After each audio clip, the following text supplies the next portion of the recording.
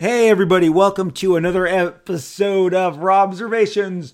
Robservations with Rob Liefeld is where we take a walk down comic books, animation, movies, streaming television, pop culture, all the ways everything connects. It all started with me and comic books, and now comic books are everywhere, and we chat up all of it every time. Comic books, comic book artists. Look, comic books are all about visuals. Without the pictures, we're talking about books at the bookstore, novels. That doesn't mean there's not great comic book writers. Done some great stuff. I love artists. It's what gets my extra gear in shift. And once upon a time, I started a studio of my own, which eventually got to 65 on-site artists making comic books at one time. This was a studio called Extreme Studios. I opened it after shortly after I launched X-Force with Marvel in 1991.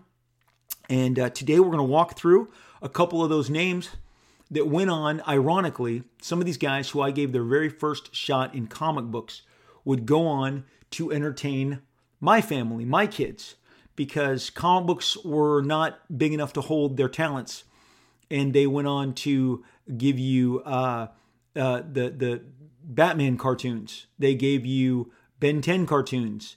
They storyboarded movies. They directed Hot Wheels and all sorts of different entertainment up into one of the most amazing young talents at Extreme became a guy who has become the chief head of art direction, art department, visual arts. I'll get the actual credits to get it right or later in this podcast of all the Marvel films that you love. We are going to discuss so many of the great talents because I always say we here at Robservations, we talk about how the past affects the future, how what happened in these past comics affects the future. I'm gonna tell you right now. So we are at a function, my wife and I, outdoor function. It's a pandemic, right? Everyone's social distancing. It's kind of a intimate little affair at a friend's house for a birthday. And one of the guys who I know very well and does a lot of voiceover work in the entertainment industry. You'll hear his voice on numerous campaigns, trailers. He's the new big trailer guy and has been for the last decade. He does a ton of the Marvel stuff. He did all of Endgame, all of Infinity Wars. He was Marvel's go-to voice guy. He's got that brilliant voice that does all that brilliant voiceover work that on the commercials and says coming Friday, in a theater near you. That stuff that I'm not capable of even pulling off on my best day. Walks up to me and he goes, "Hey, what's up with this new Marvel film? What's up with this martial arts movie?" And I know exactly what he's talking about. He's talking about Shang-Chi, Master of Kung Fu. Let's do it. Let's talk. He goes, "What's up with that? What's that about?" "Yeah, I heard about that." And so, for the next 15, 20 minutes, I got to completely, assail him with my love of all things Master of Kung Fu and Shang-Chi and how it was birthed in my youth and ran, hundreds of issues and became a giant property now for Marvel along the Kevin Feige childhood tour. Because again, I think Kevin and I are the same age. So he's taken all the stuff that he loved when I was a kid and putting it on screen, whether it's Eternals or Shang-Chi or Black Widow. This is all stuff that is like, it rages 1970s. It is 100% my childhood. And the funny thing is, some of these guys, so many of these amazing talents that came through my studio that I gave their first break to, that I was so proud to give their first break to. So many of these guys have gone on to be the guys behind the creative teams, working hand in hand with the directors, whether it's the Russos, whether it's the Scott Derrickson, whoever, James Gunn, bringing these characters to life, or they're bringing your animated favorites to life. There was a time, as you know, some of you, that Ben 10 ruled television, especially kids television. Just lived on Cartoon Network and blew us away routinely. it feels like there was 20 episodes. I mean, 20 seasons of episodes, 20 seasons or more, or 10 or 12, whatever. And Ben 10 toys were everywhere, and Ben 10 was giant. And obviously, we all know that Batman is a giant cultural stone that everybody breaks themselves against. And then to know that some of your favorite movies, whether they're cult movies or big blockbusters or your television shows, have been storyboarded by some of the same guys who you bought their comics from. And again, I am so proud to know these guys, to call them friends, to be able to say I gave them their first break. If you've listened to Robservations, you have heard me speak so kindly and literally. I mean, it's so genuine, and it always will be. The guys that give you the crucial breaks. Mark Grunwald, who had passed away, 2 decades ago, reached across the table, welcomed me to Marvel Comics, gave me my first gig, hired me, sent me the Zodiac to draw in the Marvel Universe Handbook. And, then Bob Harris, who completely turned me loose so that I could provide the world with characters like Cable and Deadpool and Domino and whatever. And then there's guys like Mike Carlin, who I've told you, completely berated me, insulted me, just really, what's the word? Discouraged. Huge discouragement that I would not allow to keep me down, that I 100% would not allow to pin me, and daftly moved around and through him and beyond him. But you remember those guys too, and it should dictate to you how you want to treat people when you become the guy who's doing the hiring and who calls the shots and who wants to make the best possible arrangements and the best possible future for your various talents that you select. And, it all started with my boy, Murat Michaels, who was he really is. There is not a week that goes by in the last 30 years that I am not on the phone with Murat. I love this guy. He started as my, teenage kind of assistant. Some days it would just be to sit and give me somebody to talk to while I finished pages, but very often there were crazy FedEx runs where we rode the curb of the freeway just to make it to the FedEx on time in a Jeep, open air. Can't believe how many people we pissed off. But man, it was like, when that clock got down to 30 minutes to FedEx, man, and I revved up that Jeep and I needed somebody for the carpool lane, Murat was always there with me. Ask him to tell you about the time I opened the door on the freeway to make sure that we would, be able to get over into the other lane. You got to be resourceful when you're trying to make it to FedEx. Okay, sometimes that door's got to come open in order for you to navigate that extra lane. Okay, so apologies. That was 1990. Apologies to whoever I kind of willed my car into their lane. So Murat was an assistant who went on to become a penciler. I gave him my first spin-off book from Image, Brigade. He busted his ass. The one thing that Murat and I always combined our interest on were the artists that we loved. We had very similar tastes, but also we valued great storytelling. We could identify great storytellers above the mediocre storytellers. And look, I believe I have hung my hat consistently in my career on being a dynamic storyteller. And there are pages that I look through to this day that my eye is going everywhere at once. I can't even, what's this? Where's this? Where's my eye go here? Where's my eye go here? It's crazy. I wish that we had better fundamentals being taught in regards to how storytelling was presented in comic books, but it's really a personal thing. There are guys who I know who we celebrate because they draw really well and are some of the worst storytellers I've ever known, I've ever seen. And I'm like, dude, you've been doing this for 30 years and you still can't freaking move my eye through a page. What is wrong with you? Why did you not ever understand how to place your eye through a page? Just filling it up with stuff is not enough. You're just not a good storyteller. I'm going to tell you, here's an aside. A couple years, about a decade ago, when before, it was, I guess, 15, 12 years ago, before Hollywood had completely ascended on Comic Con, San Diego Comic Con, and I was people would congregate in the lobby of the Hyatt. The Hyatt was a real scene for everybody. This is in regards to storytelling, and I was found myself with a drink of soda because the alcohol stuff doesn't agree with me.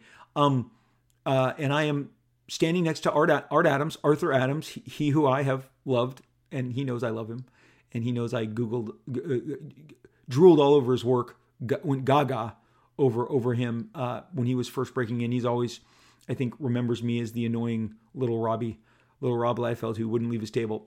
And his wife Joyce, beautiful Joyce, is standing there as well, and they're, everyone's just kind of hanging around. There's a lot of mumbling, and I'm like, "Hey, Art, let's catch up. What's up? Hey, who do you like in comics right now? Who do you like?" And he's, Art talks a little like this, and a little slow and deliberate. And I won't tell you all the names I threw at him, but I probably threw him 30 names, and I avoided my own. I did not want Arthur to eviscerate me on the spot, so I picked my places. But I said, "Hey, Arthur, what do you think about this guy?" And he's like, "Not a good storyteller. Just not a good storyteller." And that is his first response to the guy who I asked who he liked. And so we never diverged from whether who's a good storyteller or who's not a good storyteller. And so as the night, it was about a 20-minute conversation. I would throw him another guy. Oh, decent storyteller, but not a great storyteller. Two many answers were, "Oh boy, not a good storyteller." Very few good storytellers, a couple of decent storytellers, but most of Art's response was, not a good storyteller. And honestly, he was spot on. Storytelling is undersold in this business, and the guys who do it well, we celebrate. And there are guys who have a literally completely different level that they execute on. I will say that Dave Gibbons of Watchmen is one of those guys. I think he is probably just the Watchmen alone. Those 12 issues qualify him for maybe one of the best storytellers of all space and time. But then there's guys like Jack Kirby and John Buscema who effortlessly carry your eye through a page without fail every time, and they're not celebrated for it. We can talk just as much about John's storytelling choices as much as we can talk about his drawing techniques and his figure drawing. And he's A+++ at both. But Marat Mychaels is a great storyteller, great page designer, great layout guy. And that served him well in his early teens as he got those 50 pages, 100 pages, 200 pages underneath him and radically transformed himself into one of the best figure artists in comics. I still crack open some of his Brigades and Battlestones. He did a 2-issue Battlestone. He did a series for me called Nightmare. He's done books called Blindside. The way he twists and turns his figures in a dynamic fashion is something I've always envied. He has beautiful penciling finishes. And Marat has graduated beyond comics as well. He's a self-publisher. He does a lot of his own. He runs his own comic book company, his own imprint. He does numerous crowdfunded comics, each one more successful than the last. I asked him, what happened with you in mainstream comics? And he's like, you know what? I just didn't enjoy it, Rob. I was drawing, I think, Grifter. After I left Grifter in the DC 52, Marat stepped in to finish a couple issues off. And sadly, he just said, Rob, that the pay is terrible.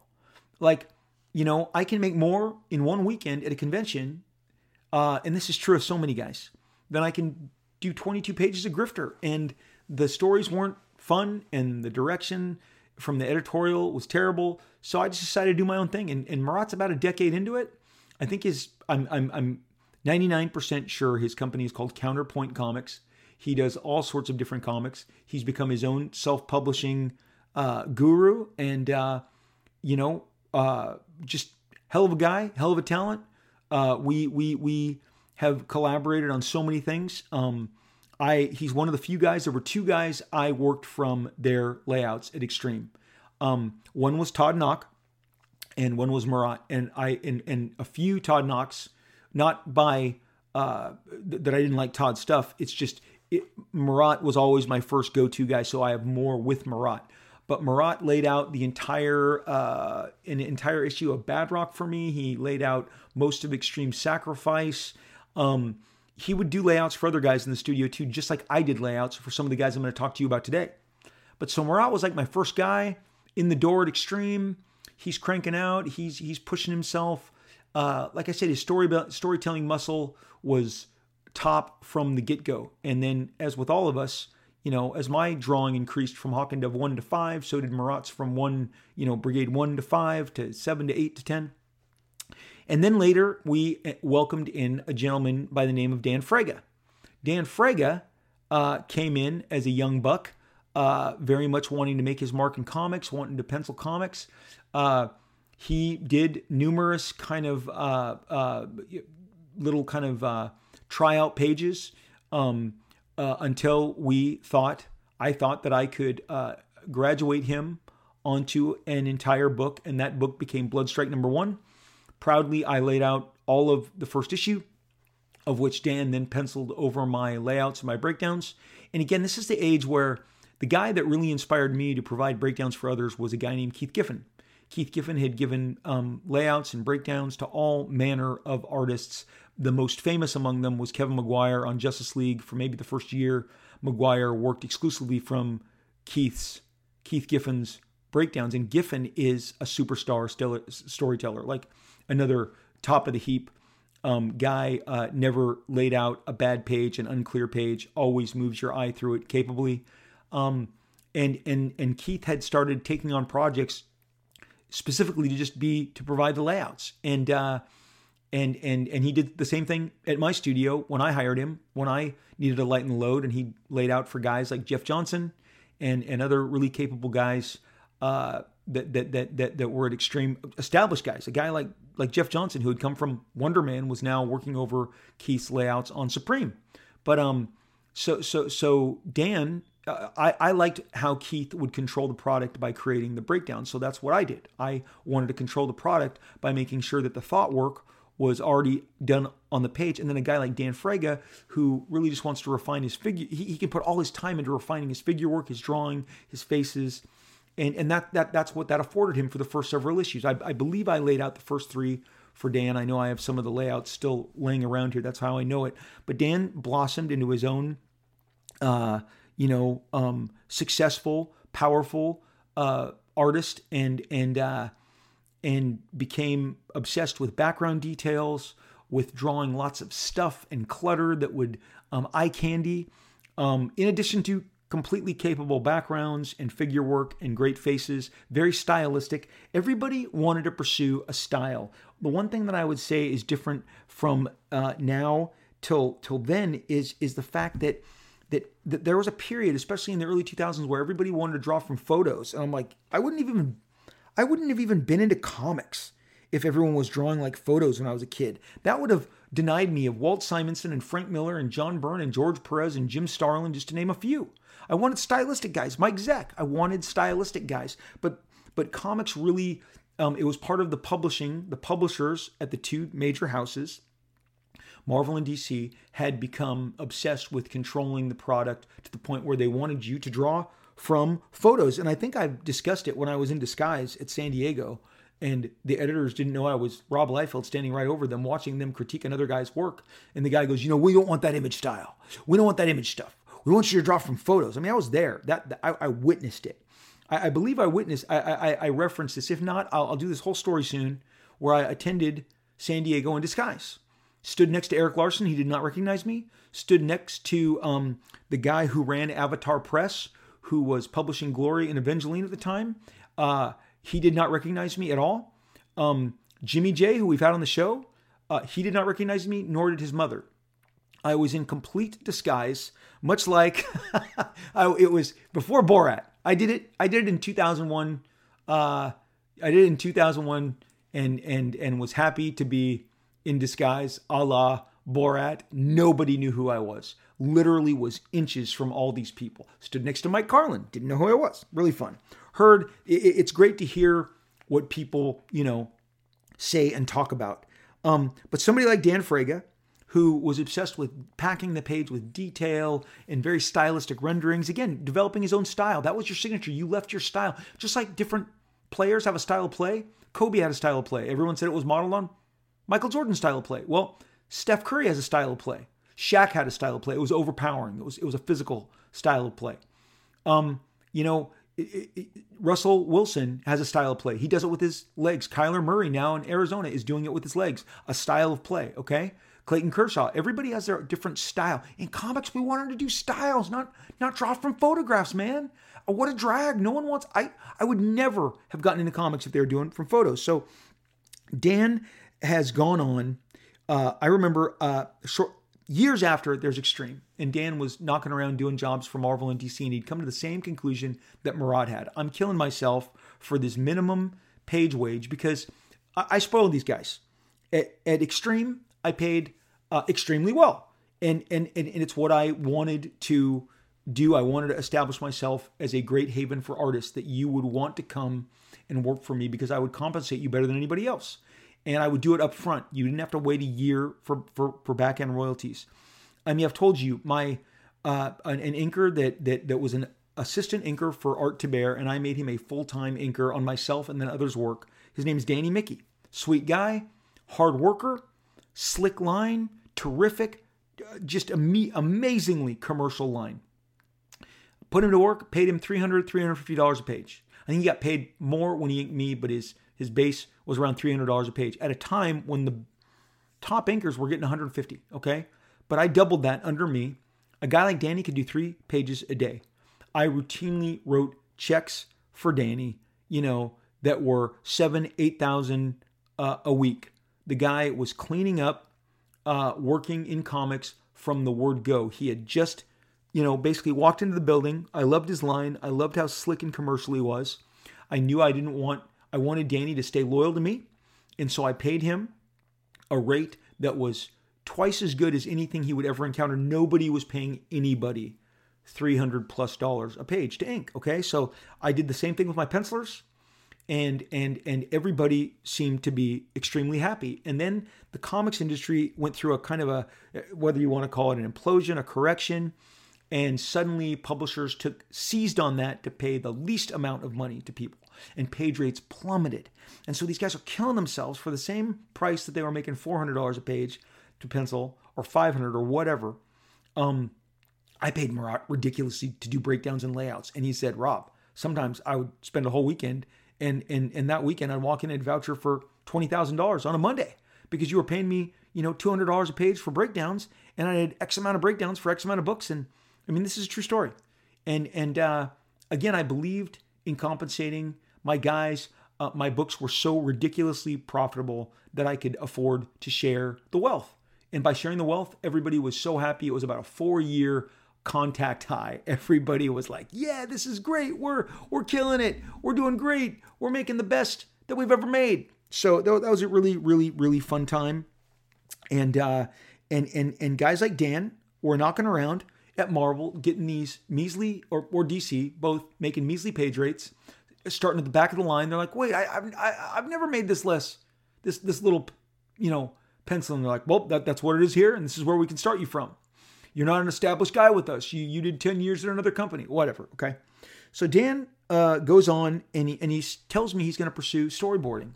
And I remember one of the first jobs Dan ever did that he showed me. We were sitting down at a Starbucks coffee house, probably 2004.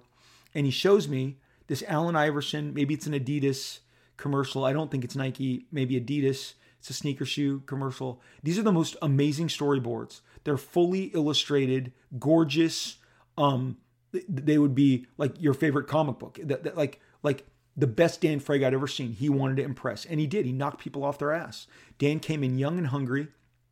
The same way he came into the comics industry, he went into the storyboarding industry, and he attacked it, and he got job after job after job after job. He got Louis Leterrier, who did one of the Clash on the Titans movies, and I believe he did what's that Jason Statham movie where if he stops he's gonna explode. Dan got attached to a lot of great directors who, the Transporter 2, okay? Dan became the storyboard guy. And you can go through here. Fantastic Four, Rise of the Silver Surfer, One Missed Call, Dragon Ball Evolution, The Hard Times of R.J. Berger, The Warrior's Way, The Fighter, Season of the Witch, Detention. Dan did so much with these directors who loved him. And I know he's done a million, holy crap. I know he's done Taylor Swift and Britney Spears music videos. And because these directors just, once they see what they can get out of Dan, why wouldn't you want that from everything? And I'm telling you, having seen these storyboards, they are more than a cut above. Okay. Joseph Kahn is the guy that I think Dan and Louis Leterrier early on attached themselves to Dan and wanted him to do every job. And those jobs are smoking ridiculously amazing. I mean, just out of this world, seeing the line art. I hired Dan to do some storyboards for a movie I was trying to set up at the time because I'm like, these are amazing. And so Dan never looked back. And then Dan eventually got into directing his own animation.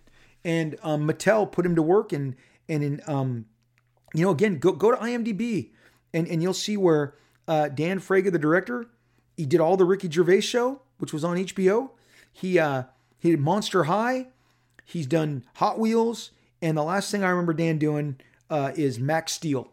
And they're fantastic. Dan is a great director. He would kill it in live action as well. He's done a bunch of stuff, in animation. But he took his talents, same as you're going to find out becomes a real common thing with these extreme guys. And I understand it. And one of the things that beat them all down early on, and let's just get right to the brass tacks, was this system of popularity that was, and if you understand my dislike for the Wizard magazine, or if you don't understand it, or if you're confused by it, you're going to understand it better now. I'm going to make it really clear to you. So Jim Lee, Todd McFarlane, everybody that came before us, myself, we established our popularity with you, the fan. If you were buying my work back then, I'm speaking to you, Jim Lee, you, the fan, Todd McFarlane. Just like John Byrne and George Perez and Jim Starlin and all the names that I always rattle off, they established that with me. We became their favorites. It's called fan favorites. It's called popularity. We moved the needle. The fans decided. They went to the store. They bought more of our work. They bought more quantities. They bought it with more energy, more frequency. The numbers were reflective of this.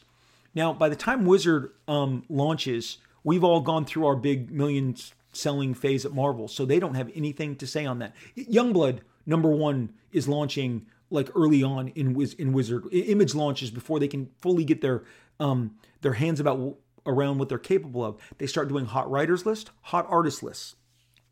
They are decided by what they like personally more than what was dictating the market. Case in point, Youngblood is #1 for 1 month, and X-Force is in the top 10. So I have 2 books. No, it's in the top 5. I said to Gareb Shamus, I go, how come I'm not the #1 artist? Well, we still really like Todd. Todd's our favorite. I would then learn years later, they had business dealings with Todd at the time. They were in bed with Todd. It's so ridiculously complicated, the lengths of business that they were in with Todd. Of course, they had traded favors with Todd for artwork. It was in their best interest to make what they had the most of, the most valuable, and that was Todd. There was a time where Jim Lee was clearly more popular than Todd McFarlane to anyone in the comic book world. Like literally, there was a period, just like I'm speaking, there was a period for months on end where the Rob Liefeld brand was the hot brand. That's not what I'm talking about. I don't care about that. That my numbers were my numbers. But Jim, there was a period where Jim, like maybe over a year, Jim Lee was everybody's first choice. Never reflected. I don't think Jim got the top spot ever. It was always Todd because they favored Todd. But you don't know that. You just think these guys making this Wizard magazine, Todd is not even drawing comics for a period and they're making him the #1 artist. Good for Todd. Awesome. But I'm just saying, judge it by the Jim. If you don't like the Rob analytics, judge it by the Jim. But now imagine you're a young guy. You're coming into the business. And Jim Lee and I had this conversation about a year into our respective studios, Wildstorm and Extreme. And I won't name the names of the guys that we were talking about. We were not talking about specific guys in our studio, the young guns, the young bucks, who were frustrated because they couldn't seem to land on the hot artist list on Wizard. And that became the end-all, be all. And these guys, you have to understand. So, I am, walking into the office, the happiest guy on the planet. I have completely achieved all my dreams times 10. I'm on a television commercial. Okay. My comics have sold millions. I mean, the media is calling all the time to book, taped gigs for television shows with me. I am completely secure and happy and loving life. And I have opened my studio up. And now we have, probably at the time we have about 30 to 40 guys. But I come in and there's long faces. And these are the same guys that are getting $400 a page. Same guys that are getting $350 to ink a page. And they're like, I'm like, hey, what's up? What's wrong? Wizard won't notice me. Or another issue of Wizard came out and they didn't. And I said, whoa. And this speaks to what Jim and I were talking about. We were like, dude, these guys, it's just in their head. It's this worm that is eating their brain that they need the attention put forth by the Wizard magazine. And you know what? Again, we bypassed it all. Our success came before then. Then Wizard existed, and then we had to deal with them. They became a necessary component of the business based on what I'm telling you right now. If my artists are sweating this, imagine, what the fans are thinking. The fans, it's their Bible. And here's the deal. When I say that Wizard, not just artists, I don't think they were that interested in this whole, I've given more to the artist discussion, I think, than maybe they did on any given basis. What they loved was pushing books up, but they loved pushing books down. And here's the deal. Overstreet Price Guide was the Bible for, 30 plus years prior to Wizard. And it was come out once a year, hardcover, phone book size, and it gave you all your values of all your comics ever published. Overstreet's Comic Book Price Guide. It's still published today. It still comes out annually. Nothing ever went down in value in Overstreet's Price Guide. He understood, the people who published it understood that you would just keep things the same. If it was $1 last year, it's $1 this year. If it was $50 last year and it didn't go to 55, it's just staying at 50. They really had a strong belief not to devalue your books.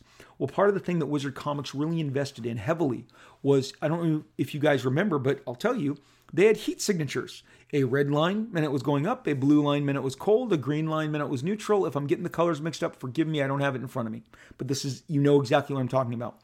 They started showing comic books as stocks. And people, don't respond well to that. They don't want to hear that their books that they value in their hearts and minds are now monetarily less. And it really played to your comic book is only as valuable as its monetary, worth.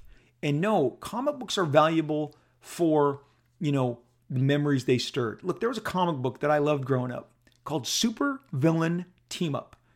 It was a dedicated comic to Prince Namor, Submariner, and Doctor Doom. Neither could carry their own comic, so Marvel in 1975 launched Super Villain Team Up. They're both associated with Fantastic Four, but they had, associations beyond them, but primarily Fantastic Four. But Doctor Doom of Latveria, Submariner of the Atlantic Ocean, all the oceans of the Earth, are now going to be in monthly adventures where they battle each other, battle others, team up against even worse villains, Red Skull, Atuma, battle the Avengers, the Champions. This was exciting times. The book never took off. It's still one of my favorites. They've reprinted it in a nice color hardcover, a trade paperback. They've done a phone book of all the black and white. The Marvel does these essentials where it's just the black and white line art. I own all of it. I have multiple copies of the originals. I have reader copies. I have mint editions. I love Supervillain Team Up. You can tell me that it's worth a penny and I'm still never going to not love it. Okay? So when you're starting to tell me that my comic books aren't worth as much, and you're doing it on a monthly basis, 12 times a year, maybe 13, given some summer special designed to tell you how much your comic books aren't worth, Wizard invested in becoming your comic book stockbroker and telling you, hot, hot, hot, not, buy, sell, sell, sell. That is not the comics industry that I fell in love with, and it's sad. And I think, thankfully, that time is over. I think that time is past. I think we're back to love what you love. If you love, Carnage and you want every appearance of Carnage, then that's who you're hung up on. If your lifelong passion, was the New Warriors and the New Warriors was your favorite comic, even though there's not a current New Warriors comic, and as of right now, it hasn't shipped. There isn't a new Warriors comic. There hasn't been for a while. But that's your favorite thing. Then let that be your favorite thing. If your memories are associated with that, that's awesome. So the Wizard changed all that by really implementing this buy sell mentality. And you better believe they understood what they were doing. The Seamuses had a comic book store. Garib's mom and dad, they're sweet people. They had a comic book store. People would always say, oh, they push what they want to sell. I never fell for that. I don't know if that's true. All I know is that the magazine started gearing itself early on, right around the year mark, to this. We're going to start telling you how little your comics are worth, in addition to how much they're worth. And that may have turned on a whole bunch of people, but it turned off an equal amount of people. So I don't think there was a benefit to that. I think there was just a loss. I mean, I got to be honest. That was the least of what the power hungry staff would start engaging in, and they got nuts. They got absolutely nuts. And one of my favorite days was when the magazine was put to rest. It had outlived its usefulness. It couldn't keep up with the internet, the fast breaking news. This was even before Twitter exploded. It was a relic of another time. It had outlived, by the mid 2000s. There was no place for it. And an ill-advised attempt to revive it a year ago never even got off the ground, thank God. But I would walk in, and two of these other guys I'm going to mention. So I've covered Murat, I've covered Dan Frega. Chap Yap, his work, you saw him on Team Youngblood, on War Child, Youngblood. He did so many great comic books for me. What a talented kid. His work came to me after a convention. Dan Frega brought back a packet from Chap, who he had seen at a WonderCon that I didn't attend that year. I think it was 1992 or 93. And he brought it back, and I looked through these raw sample pages, and I'm like, I'm hiring this kid. We followed up with his phone number and address that he put on his sample packets, called him, made him an offer, said we could fly him down to Orange County. He was up in Northern California, relocate him, put him to work. Chap was all for it. Shy kid. I think it was a big step for him, but I think he understood this is the big leagues. I'm going to go through Extreme Studios. I'm going to go be part of Image Comics, this giant movement. We gave him a Youngblood annual that turned into a Team Youngblood launch. I love Chap Yap. You guys love Chap Yap. I get asked about Chap Yap. Did you know that Chap, like many others, got fed up with the comic book system after Extreme would go dance briefly with Marvel Comics, but ended up doing animation? And this is where we get to the Ben 10. Chap worked on like 30 plus episodes of Ben 10. You know, whether it was director, producer, character designer, his name's all over that thing. And just so happens, when my kid is 6, Ben 10 comes on. And my younger son is 4. My daughter is 2. She has no interest. But my 2 boys were raised on Ben 10 and loving Ben 10. And what a kick knowing that Chap Yap's first published work, and another gentleman I'm going to bring up, Jeff Matsuda, who would then go on to do The Adventures of Jackie Chan, The New Adventures of Batman, Ben 10. So much animation provided from Chap and Jeff Matsuda. Jeff Matsuda sent me a giant, hot pink, oversized pink envelope. It showed up, it stood out. Guy walked it over to me in early 1993 and said, this came in the mail. They were giant size, 11 by 17, full-sized sample pages. X-Men, Captain America, Omega Red. I was in. The number was there. I called Jeff that afternoon. I think I reached his mom. His mom put me on the phone with Jeff. I said to Jeff, where do it says here you live in Illinois, Chicago. He said, yes. I said, I would like to offer you a full-time gig drawing comics. I would like to fly you out. Same thing. This is what we do with everybody. If we can get you on site, we can impact you greater. And Jeff, like Chap, took the offer. We flew him into Southern California. I bought a house in the city of Orange. It became the Extreme Studios frat house. At one point, Murat, Dan Frega, a gentleman I mentioned here before, Chuck Jones, not the famous Bugs Bunny Chuck Jones, young, awesome illustrator named Chuck Jones, Jeff Matsuda, Chap Yap, all lived in the Extreme house. It was a cool house on a cul-de-sac in the city of Orange. I bought it, and put everybody up there rent free. That was part of the deal. You just got to live there and then come to work, and I paid you. And Jeff Matsuda, I think I started out at $600 a page. I went as high as $800 a page. This guy could draw a book in 10 days. The first thing we gave him was Youngblood Strike File number 5, I believe it was, or Youngblood Strike File 4 with Badrock. And I laid it out, gave him rough layouts. Jeff didn't need them. Went on his own, went on a tear. He had an immediate style, just like Chap. Chap and Jeff arrived with these very formed styles. They knew exactly who they were trying to emulate. There was some Simon Beasley, some Jim Lee, some Jay Lee, some Liefeld. In Jeff Matsuda, it was wholly original. It was this weird kind of mixture of East meets West animation and modern American comic book work, and it was spectacular. I love both guys, gave them both as much work as I could. Chap was not as fast. Nobody was as fast as Jeff Matsuda. Jeff Matsuda was the fastest guy I had ever seen draw comics. They were capable, they were complete, they were beautiful, the pencils were lush. We gave him, after that, a double-sized Troll special. He powered through that 40 pages in maybe 2.5 weeks. After I had, so the guy's making like $600 a page, between both jobs in probably 2.5 months, makes what some people make in a year. Went out, bought himself a sweet car, said, Rob, I've made enough. I'm going to get my own condo, and off he went. And Jeff worked with us for years on end. We launched New Men with him, numerous covers, numerous projects. Jeff was an absolute delight. Supreme covers, Youngblood covers, so much great stuff from Jeff. Jeff also, I could see, was bothered by the lack of, guys, Wizard created a system where if you weren't being praised by Wizard, that there was something wrong with your work, and it was wrong. It's not how it should be. There wasn't enough people in the comic book universe to make up, even if they did a top 100 list, okay? And like I said, I was fortunate. I lived on that list as number 3 guy for like 3 years. Todd Jim Rob. It was automatic. It was always interesting to see who came 4, 5, 6, 7, 8, 9, 10. That's where the movement was.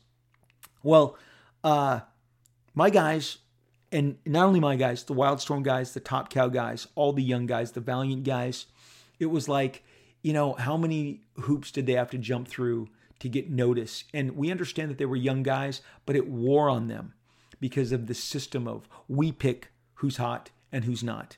And as guys who ran the studios, whether it was myself, Mark Silvestri, Jim Lee, it was on us to keep them, it was like not getting selected to the All-Star game.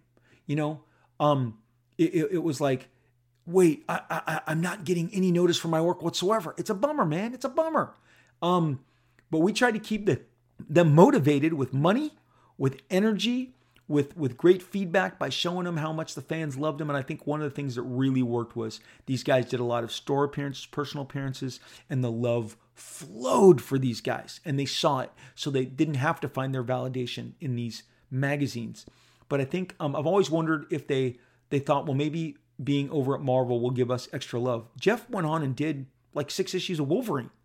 And, it didn't, I think that's when Jeff realized it's not going to change. You know what? I'm busting my ass. The Marvel money isn't what the Extreme money was. And I'm a storyteller. I got bigger ambitions in life than what comic books offers me. And he and Chap both pursued storyboards, animation, character development, and eventually went on to be producers. Jeff produces like 50 episodes of The New Adventures of Batman. And I don't know how many episodes and directs the Jackie Chan adventures. And Jeff and I work again together in later in the 90s, where Jeff creates this spectacular comic book called Kaboom that he sells to me, and we publish it awesome, and we do a couple editions, and it's fantastic. And Jeff and Chap and Dan all went Hollywood. Marat became his own self-publishing magnate. And, these guys all started here at Extreme and found their dreams in television and animation and direction. Again, look up Jeff Matsuda, IMDb, Chap Yap, IMDb, Dan Fraga, IMDb. And then a kid named Andy Park walked into my life. I have Andy's handwritten ballpoint letter that he wrote to me on 2 sides of lined paper. It is the sweetest thing. It expresses his, no, Andy, I'm not going to read it. I'm going to save you that. He wrote me this wonderful, sweet letter of how excited he was to work in comic books. He walked in Very accomplished, very pretty art, very pretty faces, very pretty figures. I knew immediately, oh my gosh, we got to get this guy to work. We gave Andy a couple issues of Evangeline. They were spectacular.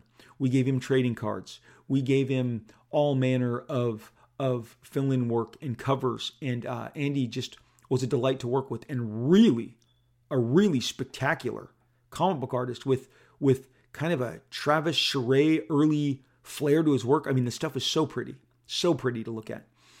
Comic books was starting to taper off, unfortunately, shortly after he got into the business. Chap Yap, I gave him the Wolverine Badrock crossover with Marvel. I felt I wanted to reward him. Obviously, Chap did Avengers with me. Again, I don't want to dismiss all the great work that Chap and I did together, but beyond Youngblood and War Child, I'd be remiss not to mention those Heroes Reborn. I mean, he's in the best-selling Avengers of all time. He did 20 pages. He did half the book. Chap, Jeff, Andy comes in. Andy comes in and shows us this work. We put him to work immediately. There is just not enough work to give Andy. He's so good.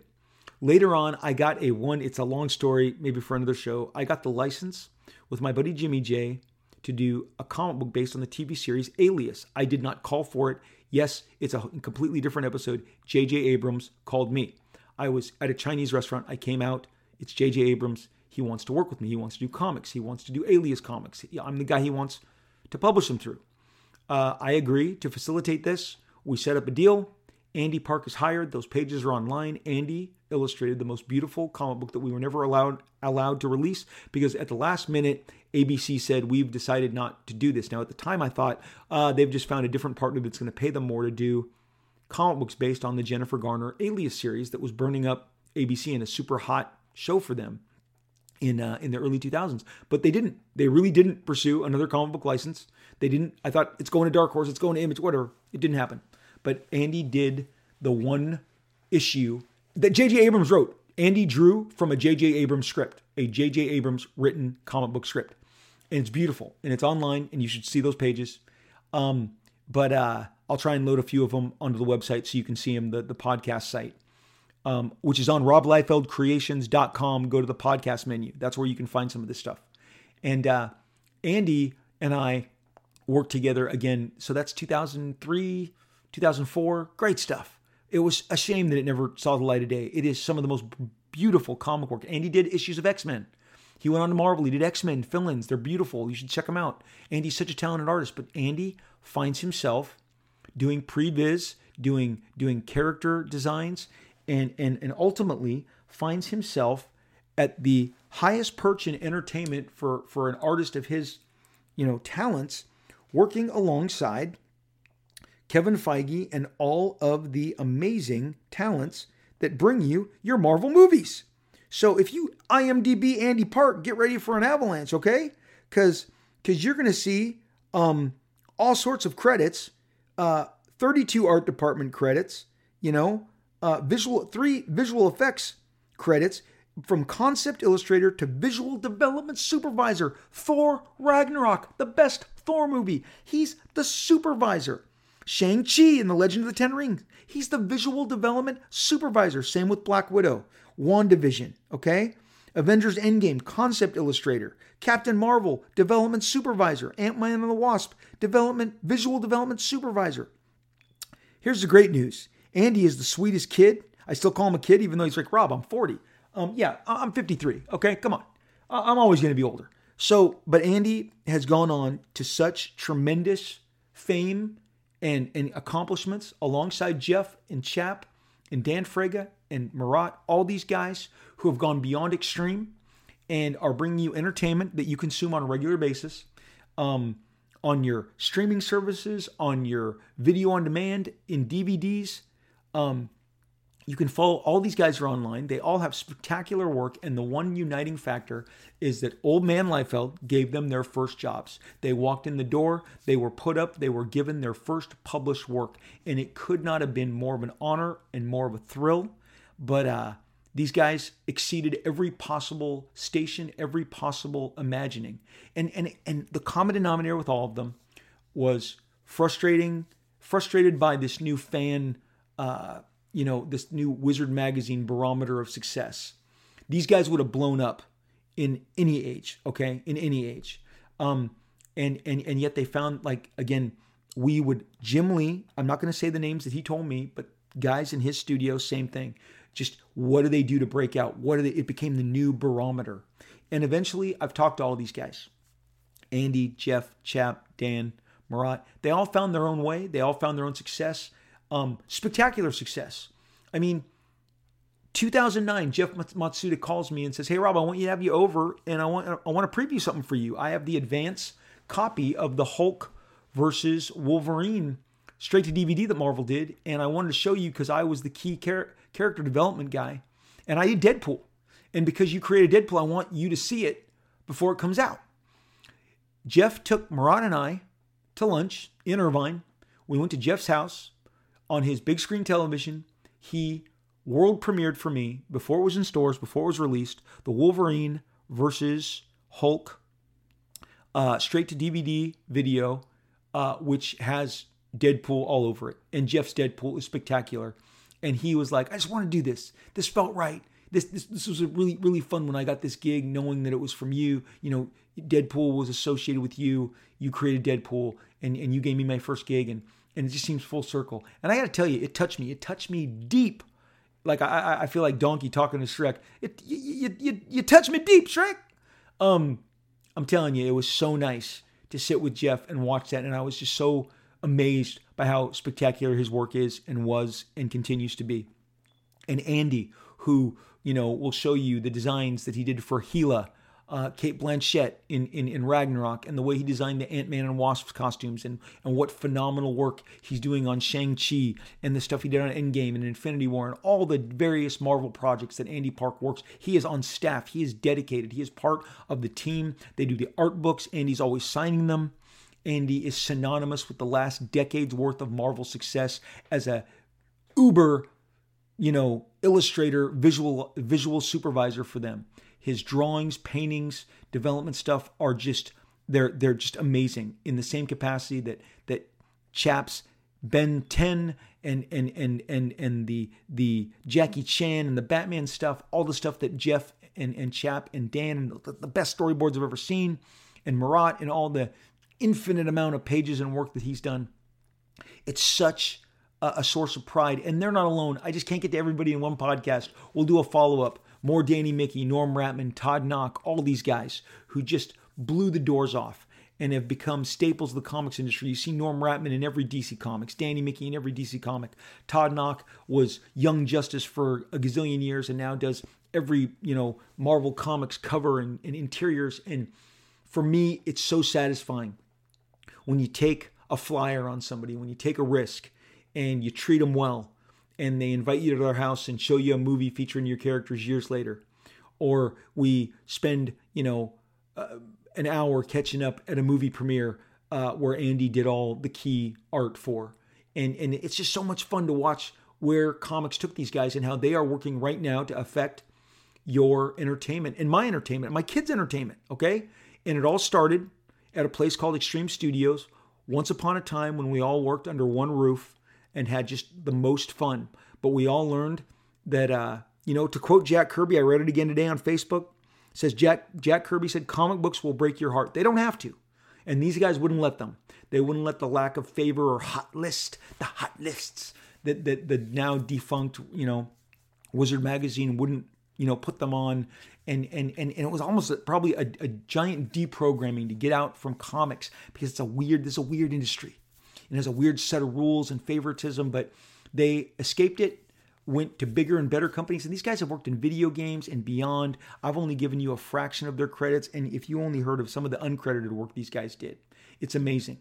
But I was proud to be a part of it. And so when I say that comic books affects the past and the future, the past informs the future, you are living it.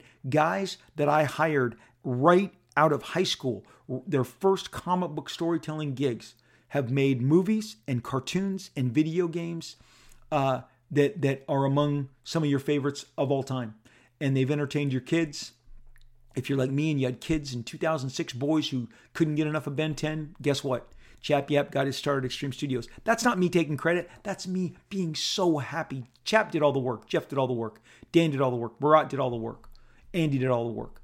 But it's such a pleasure that we all started out. They were some of my first hires, and we all got together and did a signing for the 25th anniversary of Extreme Studios a couple years ago. And we didn't know what to expect. We did a little book.